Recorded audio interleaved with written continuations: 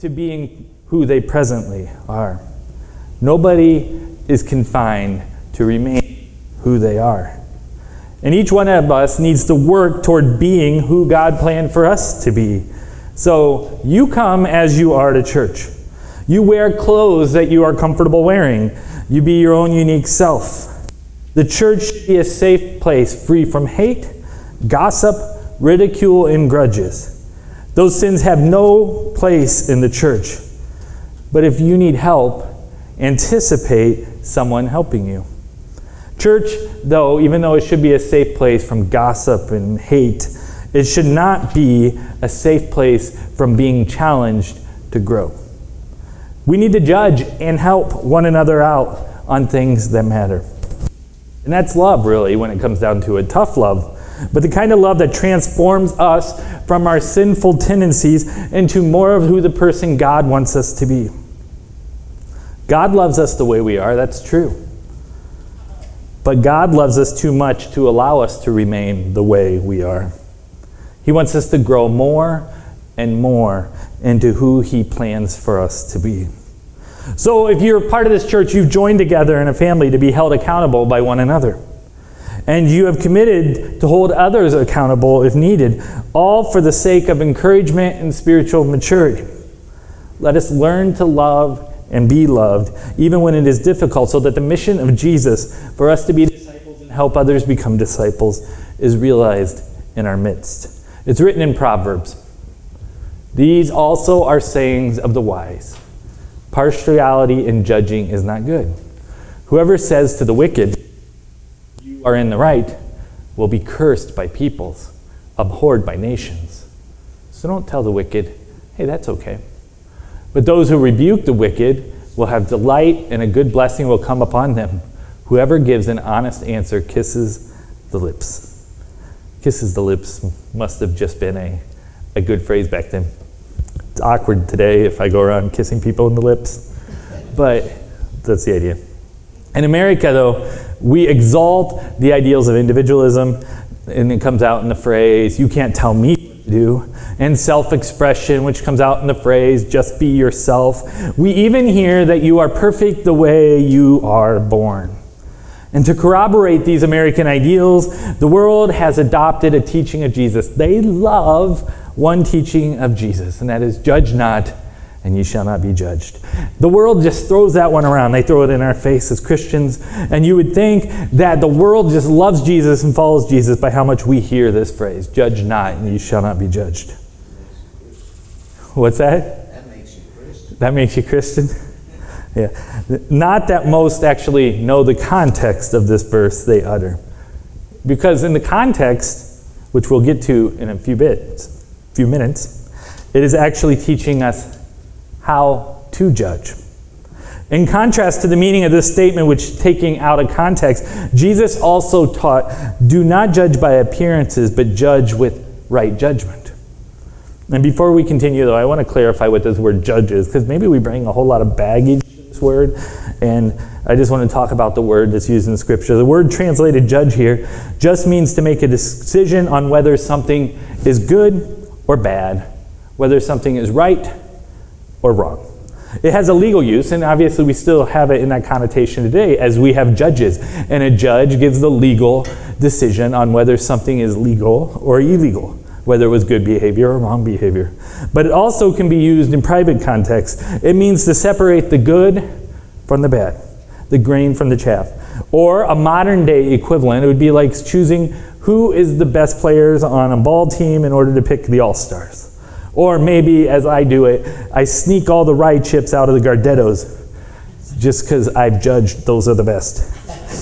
Or it's a teacher critiquing a kid from doing something they are doing wrong so that they can learn to do it right. So judge doesn't have to have the negative context that we always carry with it. Jesus actually teaches us to do this, to judge. And he wouldn't teach us to do something that's a sin. So there is a place for judging others in our lives despite the culture around us telling us, "Do not judge lest you be judged." Here's what Jesus taught. I did one work, and you all marveled at it. Moses gave you circumcision, not that it is from Moses, but from the fathers. And you circumcise a man on the Sabbath. If on the Sabbath a man receives circumcision so that the law of Moses may not be broken, you are angry with me, because on the Sabbath I made a man's body well. Do not judge by appearances, but judge with right judgment.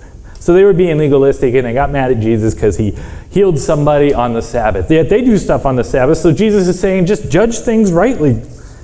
Judge with right judgment.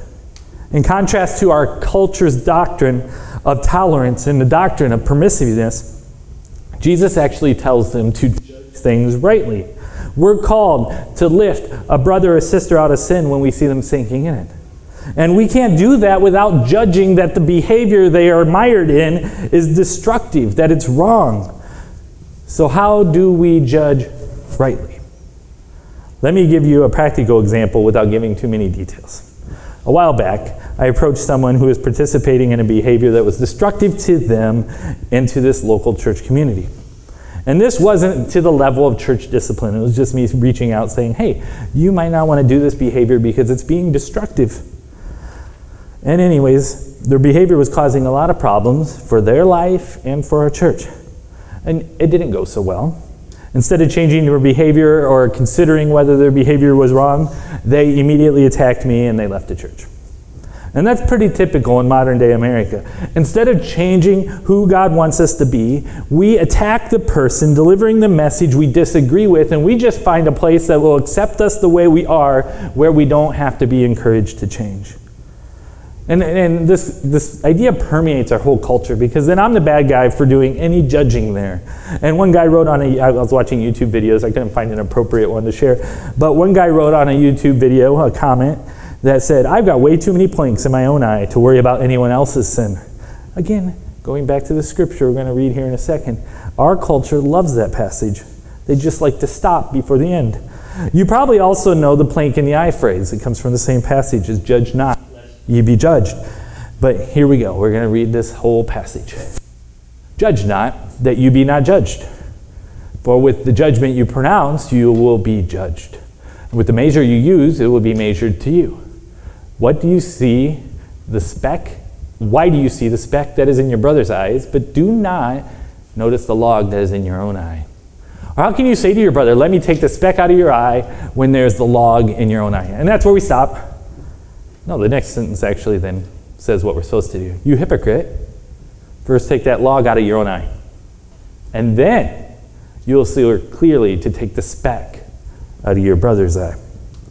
Jesus' point is that we must use the same measure of judgment on ourselves. If we are going to point out someone's sin, make sure that we aren't struggling with that sin. Otherwise, we're a hypocrite.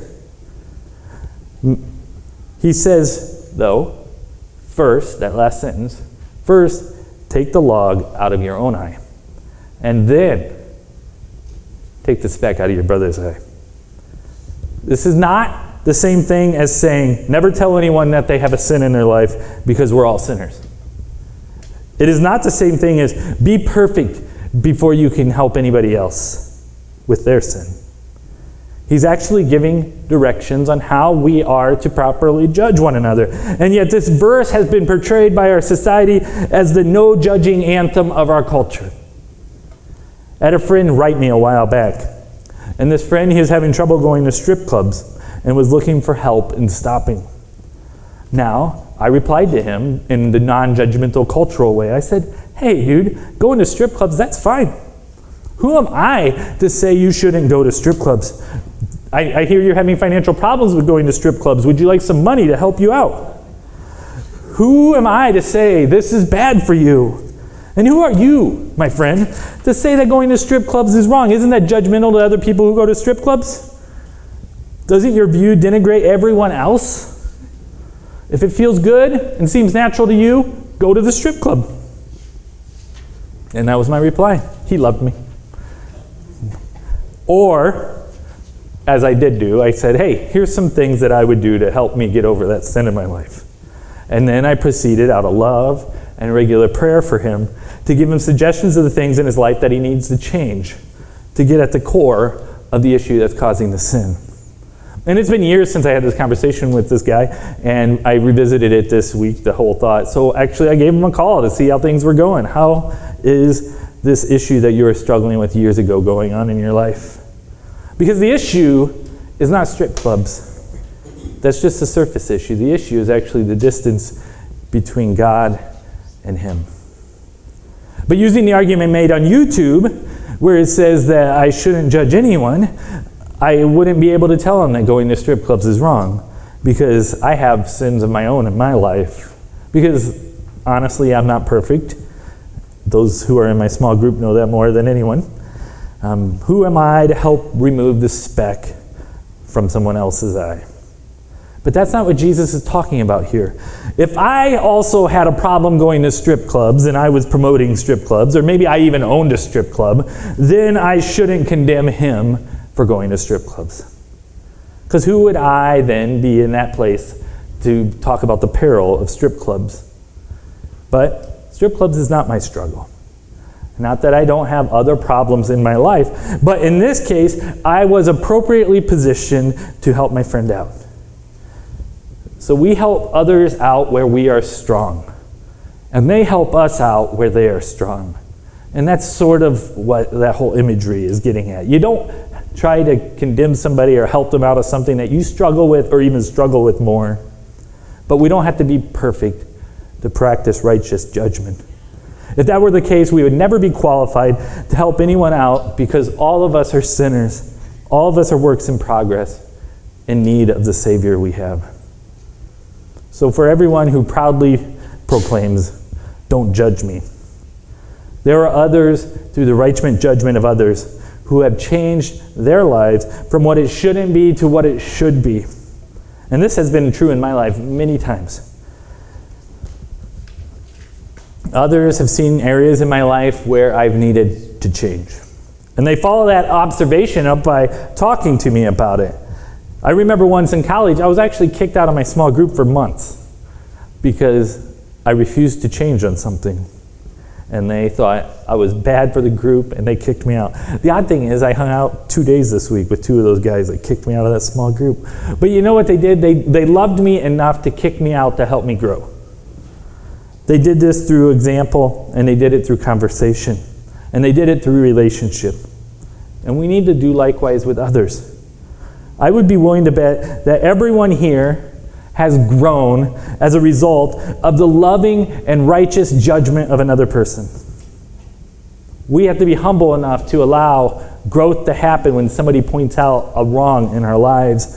Being rightly judged and encouraged to change is a great thing, and we need to realize that. And I know our culture tells us to not accept that, not to accept any criticism from others, that we're perfect the way we are. But the real growth happens when we see the sin in our life and we grow out of it. We must realize that we can't do life alone. We need one another. We were made to be in relationship with one another. And what I'm talking about usually works best through us having existing relationships. If you take time to judge, make sure you've invested in that person's life, and you also take time to pray.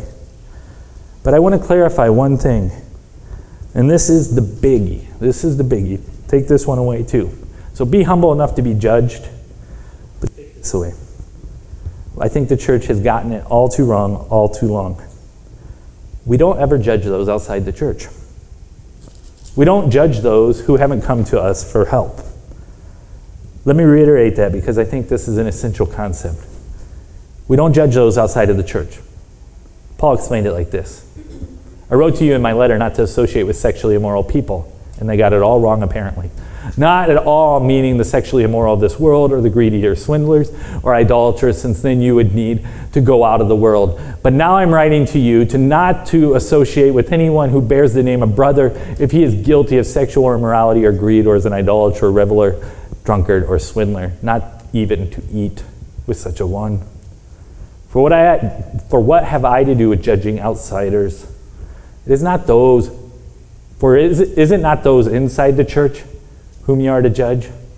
God judges those outside. Purge the evil person from among you. So we see some pretty clear teachings in this passage. One, We don't expect the world to not be the world. We don't judge the world. That's not our role. 2, we are to purge the evil person from among us. See, the Corinthian church had a person doing a terrible situation. And what the church did then was apparently attacked people outside the church while letting the terrible situation continue on inside the church. And Paul's saying, no, stop the terrible situation from inside the church, and don't worry about the people in the world being the world. The world will be the world. But the church is supposed to be a shining example of what God intended the world to be. The church is supposed to be the kingdom of God here among us. And I understand that this teaching of judging and correcting goes against some of society's deeply held convictions. It also ruins a lot of our Instagram and Facebook memes where we want to attack people. But we exist as a church to be disciples and help others be disciples. And if the behavior of someone in a church reaches a level that it begins to destroy the mission of the church, then we as a church need to deal with that behavior. We need to purge the evil from among us. Harsh words, but necessary for us to be the church God wants us to be. So let me reiterate this big point. We are never to judge people outside the church. Don't judge the world. Jesus came not to judge the world, but to save the world. The same should be true with us. We are not here to judge the world, but to be involved in the process of Jesus saving it. We are part of Jesus' redemptive plan of the world, making the world the way God intended it to be. And we can't be that if we aren't being who God wants us to be. Christians have a bad reputation because we get it all backwards, just like the church in Corinth was doing. We have become known as haters and judges of the world rather than people who are redeeming the world, rather than people joining in on Jesus' attempts to save the world. Instead of the reputation the church has had, we need to gain a reputation of being lovers of the people in the world. The Bible teaches that everyone has worth as a creation of God, but each have sinned and fallen short of the glory of God. Everyone is a sinner. And Jesus established the church as this place throughout centuries people can come to and grow into who God wanted them to be. We are all about being different tomorrow than we are today. We are not where God wants us to be, and that's why we choose to come and assemble together on Sunday mornings. Nobody here is where God wants us to be, yet we are on a journey to become more and more like that, together and as individuals. Despite all of its flaws, I love the church and what Jesus meant for the church. We are far, far from perfect, but it is beautiful when we gather together, heading in the right direction, and start making an impact on this world in the way Jesus would have us. Paul described this purpose like this, and this is one of the more beautiful sections of Scripture, I think. Brothers, if anyone is caught in any transgression, you who are spiritual should restore him in a spirit of gentleness. Keep watch on yourself, lest you too be tempted. Bear one another's burdens, and so fulfill the law of Christ. For if anyone thinks he is something when he is nothing, he deceives himself. But let each one test his own work, and then his reason to boast will be in himself alone and not in his neighbor. For each will have to bear his own load.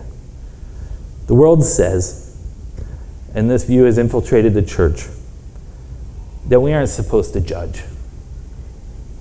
And the world thinks, and I would argue rightfully so, unfortunately, that Christians are too judgmental. What we need to do, though, is learn to direct that judgment in the right direction, to learn, as Jesus said, to judge rightfully. We need to learn to judge each other in a Christ-like and righteous way and clean up our own act. And we do this in love for one another so that we can be the witness of God to this world that He always wanted the church to be. And it takes us having right judgment toward one another to do that. And so right judgment, as Jesus described, on our part toward one another. And to bear one another's burdens, as Paul instructed, to help others carry their burdens. Judging is necessary. Healthy and helpful judgment, though. Necessary judgment. So remember, we are only to judge those really in the body. We are never to judge the world. And this goes against our instincts, I think. But we're not supposed to judge the world. But we're supposed to judge each other and help each other improve, bear one another's burdens, so that we can be the people that God wants us to be. So I want to encourage you this week, judge one another and be open to being judged so that we can be more of who God wants us to be. Let us pray. Father, I thank you for Jesus' teachings and how they challenge us and help us to be who you want us to be. And I just pray that you would reveal to us the sin in our life, whether that is from a loving brother and sister this week. And I pray that we would all be humble enough to change and grow and to be more of who you want us to be. Help us to just be people that are a shining example of what your plan for humanity is, and help that love to so fill us that it overflows into those around us, not with judgment, but just with overwhelming love for what God wants them to be too. Work in us. Change us. In your son's name we pray. Amen. If I could have Stacy's not out here. Brandy, you're not over here usually. Brandy and Betsy, if you'd be up here for prayer, if anybody needs prayer for anything you're struggling with, they'll be glad to judge you today and help you through it.